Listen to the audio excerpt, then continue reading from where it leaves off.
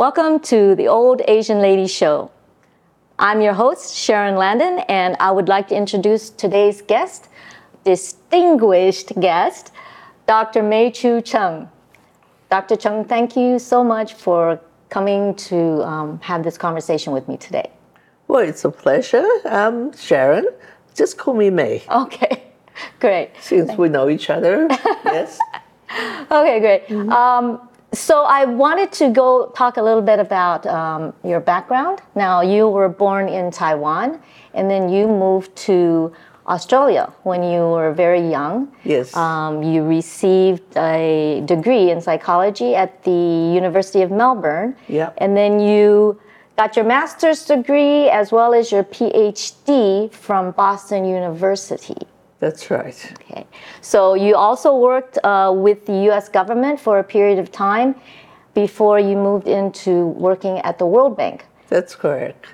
You were at the World Bank for over 30 years, or 30 years, right? Yes, for a long time. Well, during that time, you spent a lot of time working in project management. You developed and designed analytical problems, solving problems with them. And also you worked with a lot of decision makers, policymakers, ministers of different countries in 3 different continents within your work scope. And I understand that you made a lot of new changes within the education system, as well as helping to create new laws and policies within these organizations. Hopefully. Countries. Hopefully. Yeah. Well, I know that you did. So I just wanted to start off with asking you about what it was like to move to Australia from Taiwan at a young age that you were. How did it? Well, I moved there when I was 11 years old. I just finished the 5th grade, not yet the 6th grade. So I went into the 6th grade in primary school in Australia. And I was the only Asian in class. In fact, when I said I came from Taiwan, everybody said, nobody knew where that was. I mean, absolutely no one. Nobody's even heard of the place. But then there will be some smart kid will say, oh, I know where it is. It's Thailand, right? Yeah, it still is happening to this day. Yes, people right. think Taiwan is Thailand. Okay, no, it's Taiwan. Yes. So, yeah. So, I think that Australia had for a very long time the white Australian policy. Mm-hmm. So it's rare to see colored people or non-white people there. Mm-hmm. So not only I was the only white Asian kid in the class, the only one from a nondescript country. But you get used to it. Yeah. Did you have problems adjusting to life though? I know you said you were the only Asian person in school. I mean, I had that as well. Yeah. Living in the States. So. Yeah. Was it difficult adjusting because of that, or it was? I think as a kid, you do adjust. Mm-hmm. As a kid, at a young age, you can adjust very quickly. And I would say by and large, the friends, the kids, they were friendly, mm-hmm. and the teachers were very friendly. Mm-hmm. And in fact, because the math standard in Taiwan is like 2 standards above at least Australia. I know definitely over US. So they thought I was the smartest kid in class just because I've learned a lot of these math problem already so before anybody else. Yeah, you fit into the really smart Asian person at school, right? Yeah. But of course my English was 0. Okay. I hardly know the alphabet. Mm-hmm. How long did it take you to get fluent or have? Well, English? yeah, it took me probably a long time to become fluent, but I got used to. I was able to communicate, I guess, within a year. I wouldn't say fluently, but I was able to communicate. In fact, when I graduated, I remember the principal gave me a book as a prize for the most progressive student in class. Oh, really? Okay. Now I know that you got your degree, or you studied, got your PhD in bilingual education. Yeah. Was that something that you always wanted to do? I mean, because of what happened of moving to Australia and having to do that, or was there other things that you thought you were going to do or wanted to do when you were?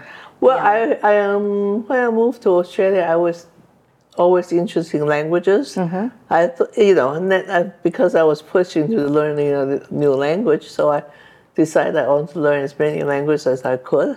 So I took up French and German in school, in high school. Not that I became terribly fluent either, but anyway, I took the classes. I did well in class, but I never really became fluent, in spoken. It was just high school French, high school German. Right. But I was interested in languages. Okay. Yeah, I took the usual French as my second language type of thing. Yeah. So actually, I was reading your biography, which I'll share with the audience a little bit later, but that you thought you wanted to be a writer or a novelist or something, and you... Yeah. Actually, when I was in Taiwan, that was the time of Chunyao.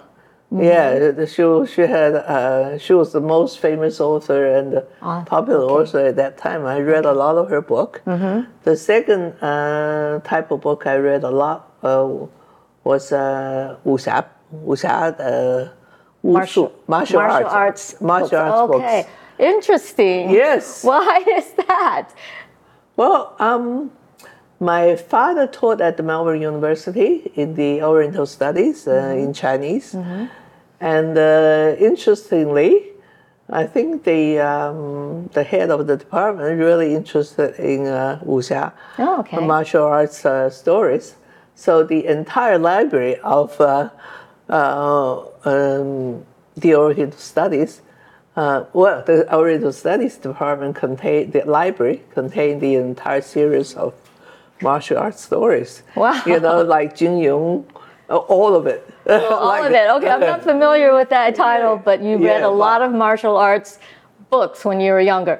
That's interesting because one of your daughters is in martial arts. She's quite famous for her martial arts skills now, right? Yes. Okay. So, how far did you ever get into being a novelist? Well, I wrote when I was in. My mother actually encouraged me in that direction. So I wrote something and submitted to the newspaper, Chinese newspaper, 中央日报. At that time, it was published. Oh, really? As a sixth grader. What was it about? What was the just story? my experience in Australia. Okay. Yeah. Interesting. And was that a positive or negative thing? In your article. It was a negative. It was a very positive thing. Oh, okay. It was a very positive thing. Oh, great! Yeah, wow. yeah. Published when you were. Yeah, sixth grade. Sixth grade. Amazing. Not that I published much later on, but I also continued to be interested in languages.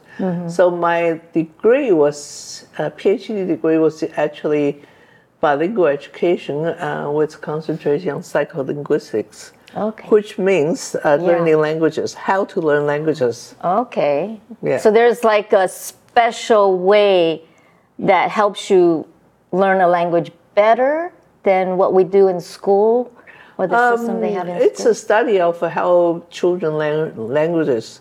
So it consists of they actually go to the record, babies from the day they were born and different stages of language development. Okay. And just see how they learn. Oh, interesting. Yeah, and also how to learn a second language. Yeah, I feel like that's so important nowadays because there's so much cross-cultural mixing going around, and people, I mean, almost it seems like if you are getting anywhere or going anywhere, you kind of need to know at least two languages. Yeah, and people from, say, bilingual homes, they code switching a lot. Code switch meaning going from one language to another, like I just did. Yeah, right. Yeah, but you do it very easily, so that's good. So, being educated in Australia, you went to the university there, as we say, got your degree in psychology, and then also getting your master's and PhD in the U.S. Was there a difference in the educational systems that? Australia followed entirely the British system. Okay. So in fact, they go into further depths in their bachelor's degree, whereas in the U.S. they are into broad education, no matter which, you sort of don't decide on a major in your first or second year, whereas in Australia you sort of decide on a major. So, we really went into depths, much greater depths than in. So when I was doing my PhD, psychology was still one of the foundational studies in even for bilingual education, because we study psychology to study how your mind functions. So it's still a very basic course. So in fact, when I came to the U.S., I found the PhD course is really easy because I had the psychology foundation in Australia, which was a little more advanced. Oh, interesting. Because it's funny because you went from Taiwan to Australia where your mathematics was a lot higher level, but then you're saying that in Australia for university degrees, they were a lot higher than the U.S. Yeah, because they were concentrated. Say in psychology, they really went into it. Oh, interesting. And they didn't get you into a whole lot of courses. They didn't go for the broader education that U.S. does. Oh, okay. Now, you got your PhD at age 26. Most people are on average get their PhDs I looked it up, when they're 31 and a half. So oh, really? Oh. Did you have any type of pressure about your degree or the topics of your study, or the speed of your achievement? I mean, was there ever any pressure? Oh, no pressure. But but I can tell you there were some incentives. First, as I told you before, because the U.S. system, the Australian system was more advanced in psychology, so many of the courses I took in the U.S. were too easy for me. Not too easy, but easy for me. So I was able to take many courses in one go. So I went through the courses very quickly, and then I went into the stage of writing the dissertation. Now, the dissertation is the stumbling block actually for most people. But they take very long time because by the time they finish all their courses, they think they need to get a job. By the time they get into a job, they don't have time to write their thesis. But I saw my classmates doing that. They got a job and they slow down in their writing the thesis. I, in fact, got a job because of my... I also published articles when I was doing my PhD degrees. Okay. Was it in English or in Chinese? English, entirely English. So my Chinese publication was only in 6th grade. That was it. That stopped. And by the time I published with my colleagues in my PhD program, and I actually got an interview because of my publication. I got an interview from the U.S. Department of Education. Somebody called me up and said, "We want you to make a presentation of the article you published." So I did. So they actually paid for my ticket and everything, and that was a big deal for me. Oh, nice. Yeah, to go to Washington and make the presentation and everything. And at that time, I already finished all my courses. I published the article, and then after the presentation, and I was interviewed by the people there, and they were asking me whether I was interested in a job there. It's just like that. Wow. So it was really smooth. You didn't have to go beg for a job or no. They begged me for a job. Well, I wish that happened there. Yeah. In fact, they said, then I think that I went back again to interview other people because by the time they decided they want me, they had to go through the usual round of interview of different departments and what's not. So I went back, and then and by the second round of interviews, they said, "Oh, we want to offer you the job." But I said, "I'm still in the process of study. I finished all my courses. I still have to write my dissertation." They said, "Well, we'll wait for you." Wow, it's like it's amazing. Yeah. So that was the pressure. Then I thought, I'm not gonna be like my colleagues who, get their PhD at 31 because they couldn't finish their dissertation. So I actually just focused on writing my dissertation. Okay, because of the job offer. It's interesting because I was thinking, I was wondering if your parents had given you any pressure for doing that. No, my parents were in Australia already, and always they stay there, and I went to U.S. No pressure whatsoever, except from me. I said, I'm not going to be like my colleagues, getting their PhD at 31. I want to finish my PhD before I started my job. So I was working day and night and doing absolutely nothing as writing my PhD. Yeah, writing my dissertation. So, but that still took like 7 or 8 months, which is a record. It still took a long time. 7, 8. Does it usually take a couple of years for people to do that? It can. But by the time by then I said, then they waited. The job waited for me. That was also the amazing part for such a long time. Right. But being the government, they also take a long time to do the processing. Oh, so it kind of worked out. The timing worked out. The timing kind of worked out. They didn't think it was a long wait. I thought, my God, they're waiting for me. They're waiting for me. That's the pressure. That would be the pressure that you gave pressure yourself. I gave myself. So. Yeah. Interesting. Yeah. So I managed to finish everything, and then I got my degree before I went to have an actual job. Yeah. Yeah. Wow. So within, both living and working in Australia as well as in the U.S., did you ever find that being an Asian was difficult, or were there any cultural challenges that you had to deal with?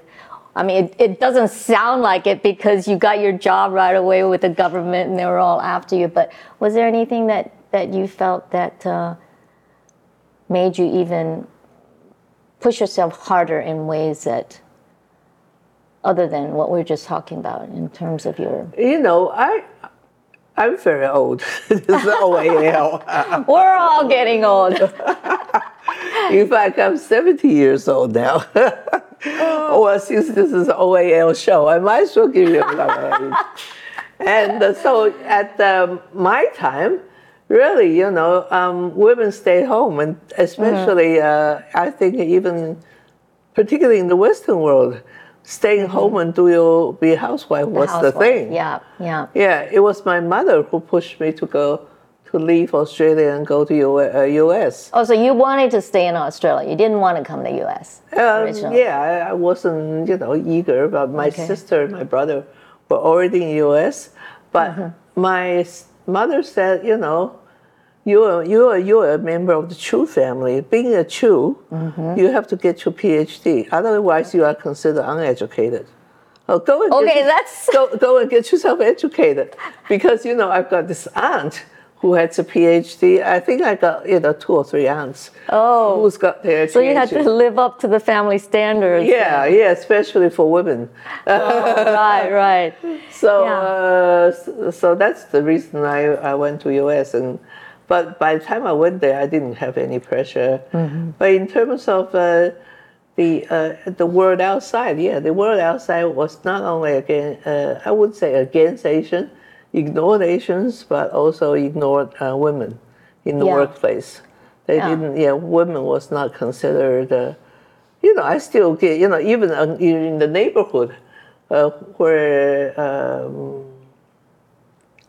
they all are housewives. In fact, in my neighborhood, they all housewives. Yeah. And they said, having a family dinner is the key thing in your house. So they're looking at me as if you're not being a good mother and whatever. Yeah, you're stepping outside of the stereotype of what a woman should be or something. Yeah, I think I got a lot of that as both a woman and Asian. Yeah. Yeah. Well, it's changed quite a bit, but there's still a lot of that type of thing, in a lot of different places. But progress compared to when you were. Yeah, it's certainly, and I feel like because of that, I need to set an example and be a pioneer. In fact, I really, really set an example because after I started working for the World Bank. Right. Not that the World Bank is anti-Asian, not at all. But I was. It took me a long time before I got sort of a tenure position. But anyway, I started off working on China. That was first for a Taiwanese. Oh. Because at that time, we were at war, so-called. Right. Which we didn't fight, but we were at war with each other. And so from Taiwan, if you went to mainland China, that's considered treason. It's that bad. It was in the 1980s, I think. Yeah, that you went. Okay, It was right around the time that Cultural Revolution. So it was finished though. Around that time, but everybody was still under the. If you look around the street, everybody wore the Mao suit, like the uniform, right, in the gray the gray suit. Nobody wore anything else on the street. It's all the same. Yeah, and just after the Cultural Revolution, and when I went in, they had to ask me. Yeah, well, obviously I was Chinese, the Chinese face. I had to fill a lot of extra forms about whether I know anybody in China, had any relatives, so I had to write them down. Oh. In fact, because I had my mother's sister there, so I actually got to see them because I wrote them down, and they brought them to see me in the hotel. Right. Yeah. So it was the separation because your family was in Taiwan. So during the war and all of that stuff, there was no contact with. No, none whatsoever. Yeah. At that time, it was not allowed at all. There was no. If there were any contact, they go for Hong Kong, U.S., whatever. It's like for them there. If they had any contact outside, especially during Cultural Revolution, you would be considered, having enemy. Some in cohort with the enemy. You could be severely punished. Right. So aside from having to do all the paperwork that allowed you to and answer all these type of questions and stuff like that, were there any other challenges or whatnot In China, the challenge was that I have a Chinese face, and I was obviously Chinese. Right. So they thought, I must be obviously the interpreter or the kind of the research, the assistant that tag along. Right. Yeah. Okay. Yes. So that was a challenge. In fact, as a World Bank team, you were given absolutely top level treatment. But I was, even in the hotel, we were in the best suites and everything. But except that in one place, they thought I was just an interpreter. They said, "Oh, it's a little tight. Can you just sleep with our interpreter in the same room?" I was absolutely furious. Yeah. At that time, I started bursting like I was, using the worst words you can hear in Chinese, and shouting almost. Right. Because I was so angry. I said, just because I have a Chinese face. But I'm a World Bank team. Not only that, I'm kind of a leader of the team. Yeah. Yeah. So I feel like that type of thing happens still now a lot. Yeah. Maybe as not as drastic as what happened with you before, because I also have had experience working in China or in Shanghai. I was at the Portman Hotel, and I was with my girlfriend, and I just happened to be playing with her son or her, and somebody mistaken me for the ayi or the maid, and I was upset at my girlfriend because I'm thinking, how come you didn't sign up for me? So it's the sense of identity and the way that people see your external. Well, at that time, everybody on delegation, they were white, of course. Yeah. But I mostly male. Okay. All male. All male. In fact, all male. So I was obviously being a maid, I experienced that in the U.S. When I was in the U.S. Department of Education, I was already the team leader, and I visit, different projects in the country. I stay in the Westin Hotel, one of the premier hotels in Los Angeles. Yeah. And then I went for a swim, and then this maid come up and look at me as if I was the maid. Right. Well, anyway, I guess that could happen. But that's China. Yeah. But I tell you, in other countries, after China, I was sent to Pakistan. Because we're actually supposed to move around. That's like a diplomat. You move around every 3 years. That is World Bank is like the United Nations. We hold a diplomatic passport. A UN passport. Right. So when when I went to China, I didn't have to probably get in or anything, but because they saw my Chinese face, they want me to write all this form. But that was actually being kind. They want to know if I had any relatives so they can see me. That was the reason. Oh, that was see, not being that was being kind. Right. But anyway, that was. But after that, I went to. Pakistan. Pakistan, is that part of the Middle East? Or Middle East was a part of the Middle East, and then it became South Asia. Then the World Bank, sort of has several change of reorganization. What exactly does the World Bank do? I mean, I was always confused about that, but maybe briefly. Yeah, exactly. Very few people know. It's World Bank by its name. By the it's a bank. Okay. Except it's a very unique bank because it lends only to developing countries. It only lends money to countries, not to people. So I always have friends coming up. So can I have a house loan? No, we don't do that. That's not what we do. You have to be You have to be a country. It's like if you're a doctor and then they'll come up to you and say, "Oh, can you check my?" Something or other. Right. Yes. So we lend to countries, but we only lend to poor countries. Okay. So World Bank's mission is actually poverty alleviation. That's our mission. To alleviate poverty in the world. So to Big job. Big job. Of Yeah. course, it never ends. Yeah. Now, I've been at the World Bank 30 years. There's even more poverty. It just never ends. Right. It's yeah, as long as you have human being, I think that's another thing. It never They're ends. still working on that. Yeah, Right, still working on it. It will never end until sort of the God comes down, whatever.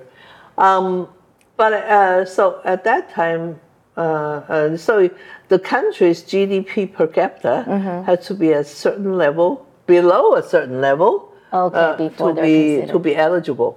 So when you were China. China right. was a poor country. China at that time was like 200 something in terms of poverty. Can you believe it? Now it's number 2 in the world. Oh, in right. 30 standards. years. Yeah, it's amazing. Went from Look at 200 that. something to number 2. So China, of course, by World Bank, it's the economic miracle, and China prides itself as being a part of it, because we help to alleviate poverty. Poverty and China alleviated with like 1/4 of the world's population's poverty.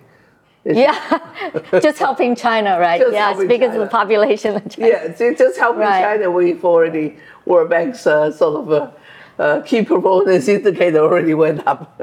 So you made a big difference in China, and then you said that you went to Pakistan, and their situation, I guess, I don't know if it's as It's as poor as China at that time, but they also extremely mismanaged. The government is forever in debt, so they need to borrow more money to cover the debt. So they never have enough money. If they don't get it in the loan, they will not survive. That's But was it part of the World Bank's job to say, hey, okay, this is your 4th loan coming, and I mean to regulate it in some way? Yeah. We had we have a sister agency called IMF. They come specifically for economic development, especially they rescue countries that are about to be in default. Okay, so they needed a loan to give them to. So they always need IMF. IMF loan is quick, like once it's approved, it goes. Okay. Our loan is very, very slow because we do development work, economic development covering everything from infrastructure, transportation, to education is one, and health, nutrition, social security. So they have to have progress, show progress. If they get a loan from World Bank, something has to happen. If you're able to see improvement, okay. That's part of the mission. You have to show some progress before we release next tranche of loan. Right. Okay. That sort of thing it does.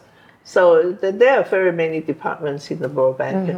I not happen because of my background. I'm in the education department naturally, so I meet with basically my counterpart. There will be ministries of education. I meet with ministers of education around different countries and discuss with them about the national education plan and discuss about possible education reform. And we bring in experts around the world. As a team leader, I would bring in. So I hire a large number of consultants just for this project because I have different projects. So if I have you're managing a lot of different. If I have a higher education project, I would bring in higher education specialists, university presidents, and so forth. Right. Of course, I always have to have economists. And as World Bank, you wouldn't believe it, we always bring an architect on the team. Oh, because build school, we actually, build like in China, actually, the first project they wanted, the government wanted, was a university project. A university project. And we said we are here for poverty alleviation. We want to try to help the poor by trying increasing primary schools. They said, Okay, and they wanted to start with the university. They said, oh, no, we don't have to start with the university. Okay. They said, they realized, they actually said this. They said, we know we are behind other countries. That is because we don't have scientific progress. So we have to start at the top. We have to make out, and they selected 10 key universities as the first project. The Tsinghua University, the Beida, all the around the country, basically. They start with the 10 key university, the most famous that everybody knows. And then they started the provincial key universities. Every province had a university. So they had actually a series of university projects. Well, were there that many people going to universities at the time? 1%. I mean, coming out of the... 1%. 1% in the 1980s of Yes. students going to the university, and they wanted to start from there. I mean, so they up, down, rather than down, up. Yeah, right? exactly. They said, let's educate a small group of scientists, technical people, so that we can have progress in our country. Because we are so behind other countries, we need scientific progress first. Oh. Those people will become leaders and actually, their method actually worked, but actually it absolutely shocked the delegation, the World Bank delegation that went there. They said, this is a communist country. You are about poverty. You are about people. You want to help the farmers and peasants. And now you want to help the elite of the elite, basically. The 1%. Not only the 1%, but the 1% of the 1%. Because the key universities were the only, the smartest of the smartest get in there. Right. And by our studies, any country, only the elite people or the richer people get in. Because the poor people, they never get past primary school. Right. So that's why by definition the people who are in the university are the already elite of the country. Right. So for your work in Pakistan or the Middle East, I understand that you had a hand in quite a significant change over there in terms of not only about World Bank, but in terms of women's image in the Middle East, which is quite different than in the West. Yeah, even in Asia. Yeah, like in my days, I thought I was sort of a pioneer, but little did I know I was truly a pioneer in the Middle East, because those are Muslim countries. Pakistan, in particular, even more traditional than other countries. Like if you go to, say, Balochistan, one of the provinces, you think you are in the 15th century or 16th century. Oh, really? Yeah, women are covered their face completely in black, and you can see a slit of lace covering the eyes. The rest are all covered. I don't know if it's still like it's that. still in a there. lot of, I mean, I think in Muslim countries there are still women that wear the. Yeah, if you go to Yemen like that, But I think a lot of the women now in those countries are really trying to stand up and say, why is it that we have to do that? So there's some progress, but I would say for that. Yeah, well, in Pakistan particularly, I would say, I myself claim progress in like in Balochistan, this is one of the 4 provinces there, which is most undeveloped, let's say. The discrimination of women against girls, like they have to have segregated schools. Girls go to girls' schools, boys go to boys' schools. Right. This, the Chinese has an ancient saying that women and men, 男女是授受不亲, women and men can never meet each other unless you marry, sort of thing. So that was like that in Pakistan? They still like that in Pakistan. They're still like that in Pakistan. Yeah, that was like, I don't know what dynasty was that, a couple thousand years back, hundreds years, but they still like that. So it was really amazing. I was like, I feel like I was winning a time machine. So the girls' school and boys' school issue, So because of they think girls should get married at 13, you know. And, And then so there's no reason for girls to get educated at all. Okay. So they built like the number of girls' school compared to boys' school was only 1/10. You know, for every 10 boys' school, there's only one girls' school. So I said, okay, you want to build more schools? Okay, I'm gonna build only girls' schools. Oh, interesting. And World Bank has the right to do that, right? To say that. Yes, yes. You can. We encourage you to build as many schools as you like. Use your money, but with the World Bank money, you have to use. You have to build only girls' schools. Okay, interesting. But in the girls' school, you can allow boys to come. That was my. Okay, that's how they worked around that. That's how I helped them work around that.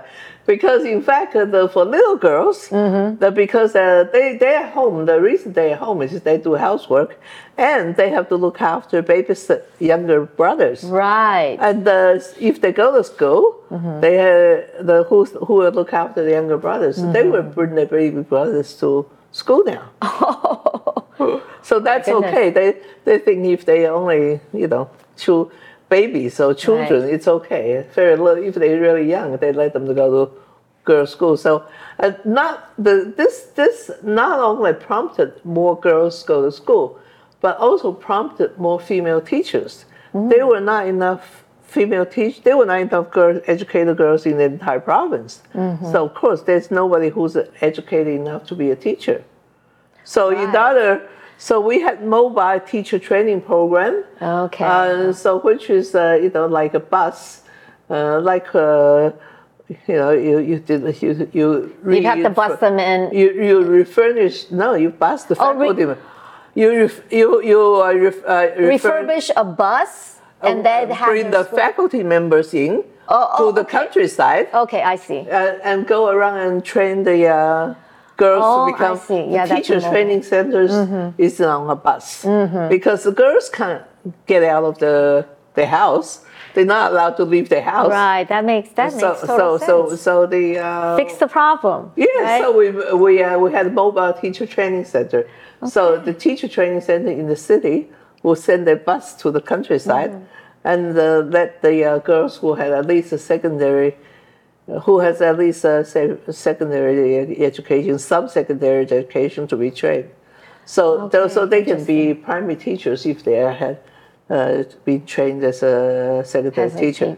Right. So in this way, we enhance the status of women. Because girls could never have a job. Yeah. Now they have a job. Yeah, it's a civil servant job. Yeah, and this is a lot of what you've put into that country. That was into that thinking. But things sort of fell apart again. The country fell apart again. The Prime Minister Benazir Bhutto, the first Prime Minister woman, she got assassinated. So countries all for every chaos. Things have not changed that much, even though things have. But I also. Remember reading or seeing that you were one of the very first foreign women or woman to attend meetings with the high-level ministers and agencies of the country in the Middle East, right? And at that time, there definitely Pakistan, because Pakistan is one of the countries that's.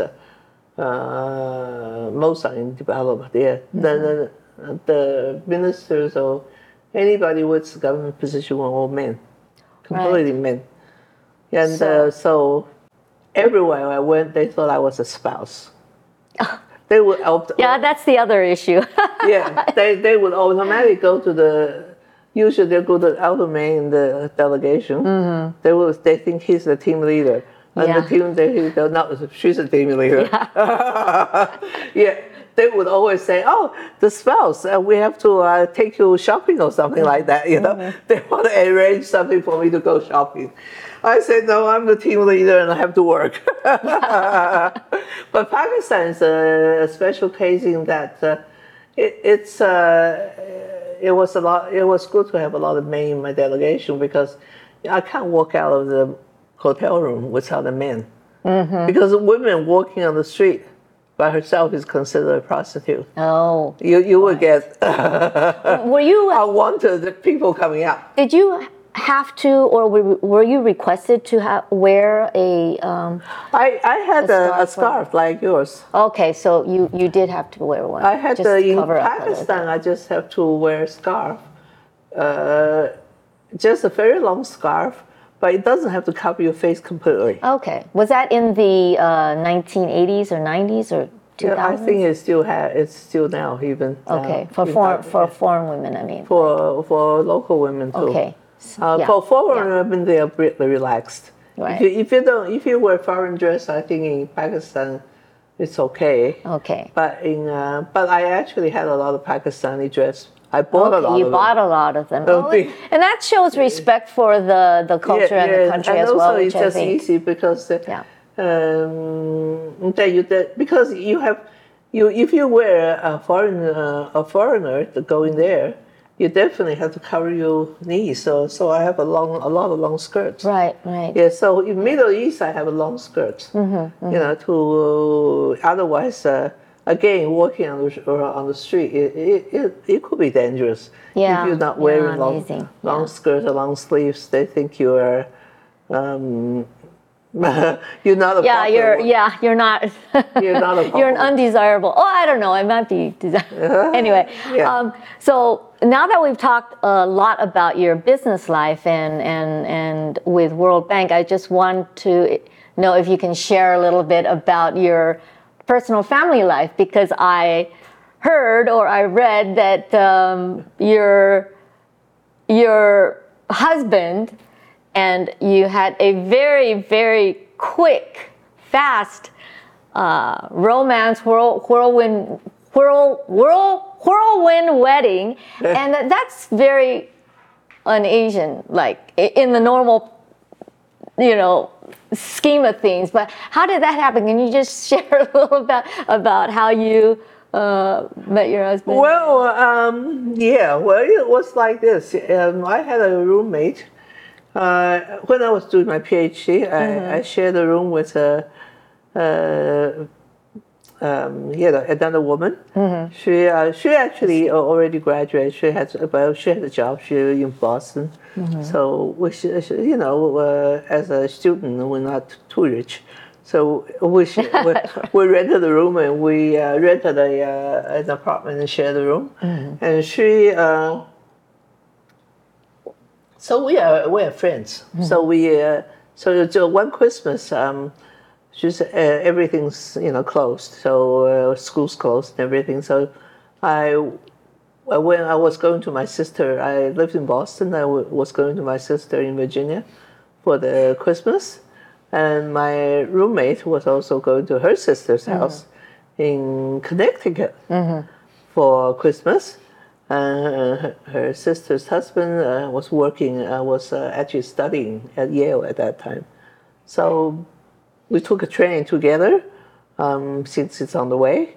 And just basically at the almost near the train station in Connecticut, she said, why don't you just get off and spend the night at my house, sister's house, and celebrate first before you go to your sister, since you have nothing to do. I say, yeah, I have nothing to do, absolutely.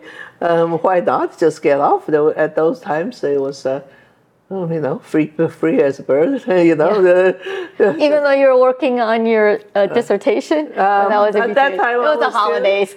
That was on the holidays. Yeah. And I wasn't quite in my dissertation yet. Oh, yeah. I was still studying. Studying, yeah. I was still studying. Okay. And so I got off I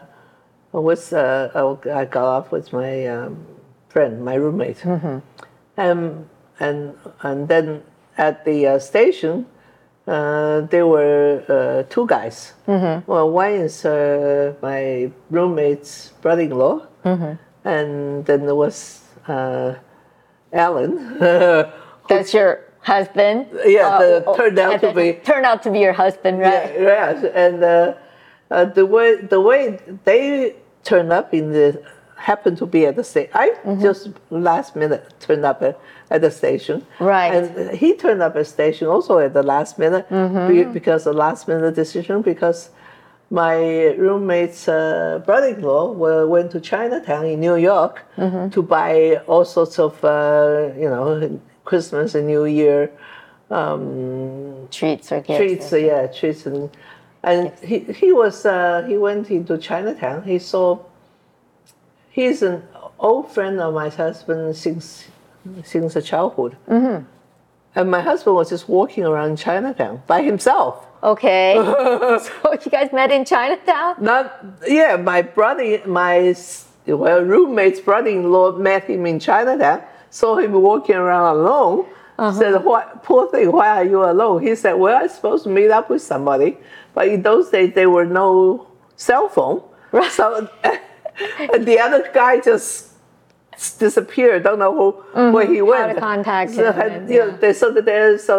So my roommate's brother-in-law said, why don't you come to Connecticut and spend Christmas rather than walking around in Chinatown? Poor thing, So he got into his own car. So he followed the brother-in-law to the trains to his home. And the brother-in-law said, oh, it's midnight. I have to go and pick up my sister, my wife's sister. Why don't you come with me? So he said, okay, I got nothing to do. I will go. So he got into a car, and that's how we met. That's how we met at the station. Right, so it was totally coincidental because you hadn't planned on being there and he hadn't planned on being there. Yeah. And I think he said to me, it's fate. It's fate or destiny that you guys... Right. Yeah. Then he offered to take me to Virginia in his car. He said, I am driving there it's completely on my way to... He was studying at University of Virginia. He said, oh, your sister's place is completely on my way to... I don't know. At that time, I was totally... Naive a little bit? Naive, and also... he was driving a BMW. I thought, he seems safe. Yeah, seems safe, yeah. So I just say yes. Okay. So it was a very long drive, So we talked a lot and got to my sister's place. It was a very long drive, from Connecticut to Virginia to my sister's house. She lived in Sterling at that time, Northern Virginia. So it was also late at night. So he stayed in the basement, and then I stayed upstairs. And then next day he said, it's destiny. So he was love at first sight. And he said, you have to marry me. This is fate. So this is the second day that he had met you. I mean, right? pretty much. He proposed. Oh, so he wanted to get married. My goodness. And what did you say? I said, you're crazy. You're crazy. But anyway, we parted, and I gave him my telephone number. So from Virginia, he called me every single day. Oh, boy, when I was in Boston by long distance. And there were no cell phone those days, and those days long distance call was not easy. It was a little bit expensive. Oh, he has a BMW though. It's okay. So that was how he kept on calling for like a couple months, and then he said, okay, after this, I'm going to go back to Taiwan unless you marry me, because I don't have a PR. You guys got married because he needed a PR. But I don't know. Right. So you guys got married in, I think it was 6 months? Was it within 6 months since you guys first met each other to getting married? Like I said, that is not very Asian-like. Usually the process is long, but both your families were totally fine with it. So I told my parents, my father said, oh, his father went to Harvard. He and I are like, they never met, but he said, oh, we are like classmates then. Okay. Oh, so in fact, this is the first time my father and my mother came all the way from Australia to America. Okay. Just for the wedding. Just for the wedding. Well, yeah. Well. And his parents, his father already passed away. His mother also thought was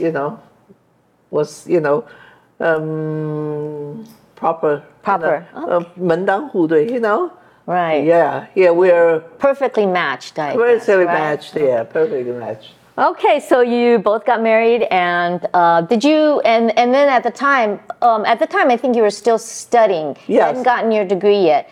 And then after you graduated, you got a job. Was that with World Bank, right? No, that was with Department. Oh, right, Department. We got married, and he supported me through my PhD. Okay, great. After we got married, because he got a job in Boston, and actually in New Hampshire. It was on the border of Boston.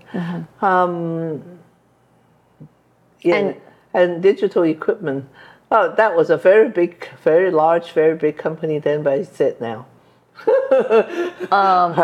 It was like as big as IBM at that time, but it's called DEC. But it's no longer exists. It's dead. Your husband was working for them, is that right? Okay. So he supported me through the PhD. Okay. And that's how I got my dissertation written. That helps a lot to not have to worry about anything. You can just focus. Yeah. You had your husband there at the time. That's the time when I was in the dissertation stage. I got the interview and everything. Okay.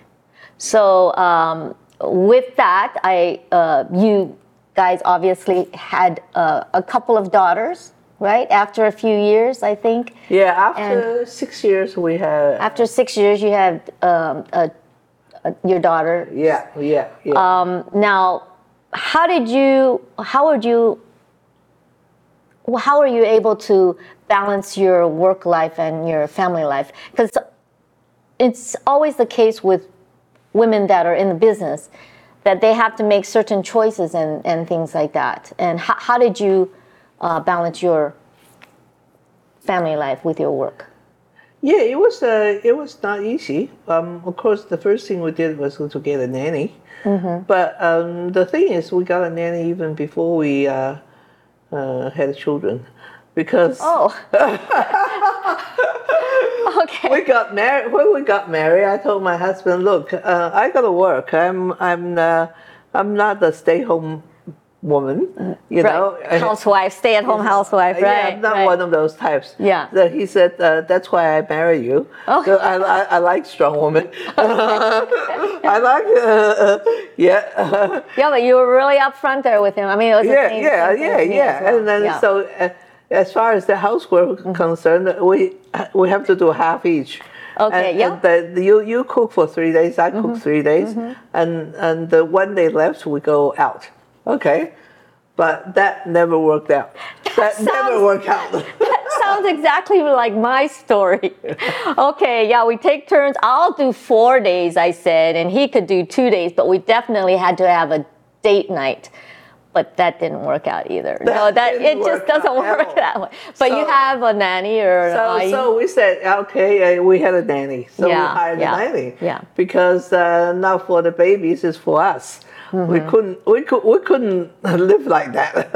So we hired a nanny since both of us worked. So so our salary went to the nanny, which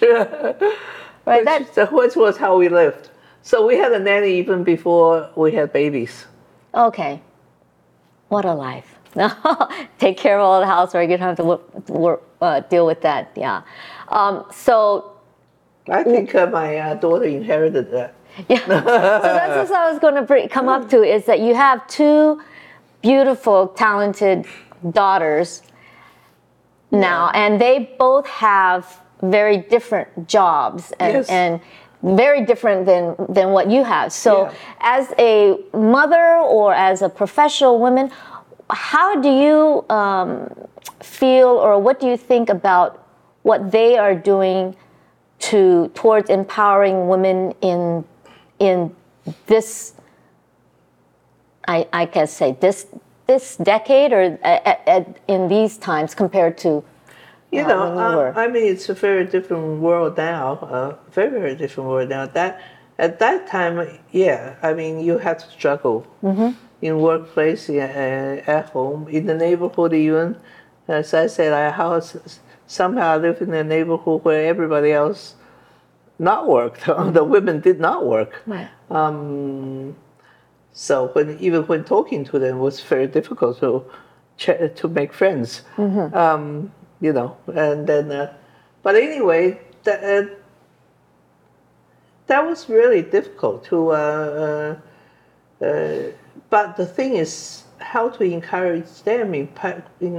I didn't have to do anything myself. It was by example. Well, my example may not be the right example because what happened is, I had this job with the World Bank where I traveled 90 days to 120 days a year. Yeah, 3 to 4 months a year, right? Yeah, yes. So I was always out. So when they grew up, I had this nanny and my husband all the time. So my husband was nanny supervisor, but he was the teacher who coached my. But his idea about children was they should be happy. That's it. They gave them no pressure, and they could do whatever they want. I'm the other way. I want to give them some pressure, but I was never around. I was never around to give any pressure. So I think they had a happy childhood with no pressure. Well, they both turned out quite well, very successful in their own ways. I think they got used to women have to work, and that in fact when they were little, they would look at me after if I was home for more than 3 months, they would look at me and say, "Hey, mommy, how come you're still home?" I said, "Oh no, they don't want me here." But anyway, they got used to me leaving every 3 months, and I just got used to seeing them every 3 months. Right. Yeah. Right. And they because I was totally independent, I think they become independent women on their own. I think it's more an example and more that they also had to be more independent because I wasn't around to tell them what to do. Yeah. So they had to be very independent and make their own decisions about what to do. Okay. Yeah. But I think it's personalities that they just have such different personalities. That was almost completely opposites. Really? So interesting. It turned out that way, and I think I didn't do anything to make it happen. So which daughter is more like you? I think my elder daughter. Older daughter, Cheryl. Cheryl. Yeah. Okay. So Sarah is more like your husband. Yes. Yeah. Okay. Anything goes. He's very artistic as well. Right? He's very artistic. Yeah. He's a good singer. Oh, okay. He had a band. Interesting. Okay. But his mother wanted, like in the old days, wanted him to have a real job. So he went into accountancy. He went into finance, MBA. So that was his route. His entire family has MBA. Oh, okay. Yeah. Oh, okay. But he was never that interested in that, and so he ended up starting his own music business in audio equipment. Oh, excellent. So he didn't like what he did, and he started doing something that he really liked to do. Yeah, he stayed home because he was a stay-home mom plus company manager because he just managed from home. So he was a stay-at-home mom even before stay-at-home moms were popular, because in the recent years, because more and more professional women are working abroad, compared to men. So very interesting. So you have two perfectly brought up daughters that I'm sure you are very proud of. But in terms of final thoughts of what your experiences have taught you, and do you have any insights that you can share maybe to other women that are thinking about taking the same road as you did, or well, never give up, keep on trying, and never. I mean, one of the key problems in my work life, even as more women got into the workforce, was women was always. You can be in the workforce, but you were not in the upper. It's very. There was a very big glass ceiling. Exactly. In my days, definitely. In my days, there was a lot of very. You can get to a certain level, but never up. But even that time, my Korean boss, I had one Korean boss, said, I really like Shirley. She's a secretary. She's really good. She never wanted a promotion. She wanted to stay home. Even though she's eligible for a promotion, she doesn't want a promotion because she said she wants to go home and look after her husband. That is what a good woman should be. He was telling me this. Oh, he was saying that. That's wrong thing to say, right? Yes. Okay. No, I was not very pleased. But anyway, but I had different bosses later on, and it was very hard for me to. Certainly it was very hard for me to get ahead as I was trying to get promoted and all that. But still, I think I got to the level where I could be, and I was able to retire at a time where I had so many projects in all these different countries, which I felt pretty proud of. Yeah. You've achieved a lot. Yeah, so, but maybe one last word. Now I'm totally retired from my work. I have nothing to do with it. Because since then my husband passed away, and I had a stroke. So my life I have different thoughts now completely from my work life. Right. I'm now a Christian. I believe in God, and I wish I actually believed in God at that time, because I had a very stressful life throughout the 30 years. I think it was very. Everything I bought, everything I felt I had to do everything myself. Even when I was leaving my job, the one who was taking over my job said to me, look, you are doing 3 people's job. I don't know how you manage. So I was doing. You're a woman. You can do that. Yes, a lot of women do that, right? Juggle things all. Yeah, I was multitasking. Yes. As a rule, So many people said that to me, actually. How come you manage to do so many things at the same time? But I got used to it. But that brought a lot of stress on me. And I wish that I had a spiritual side to me that I could go to.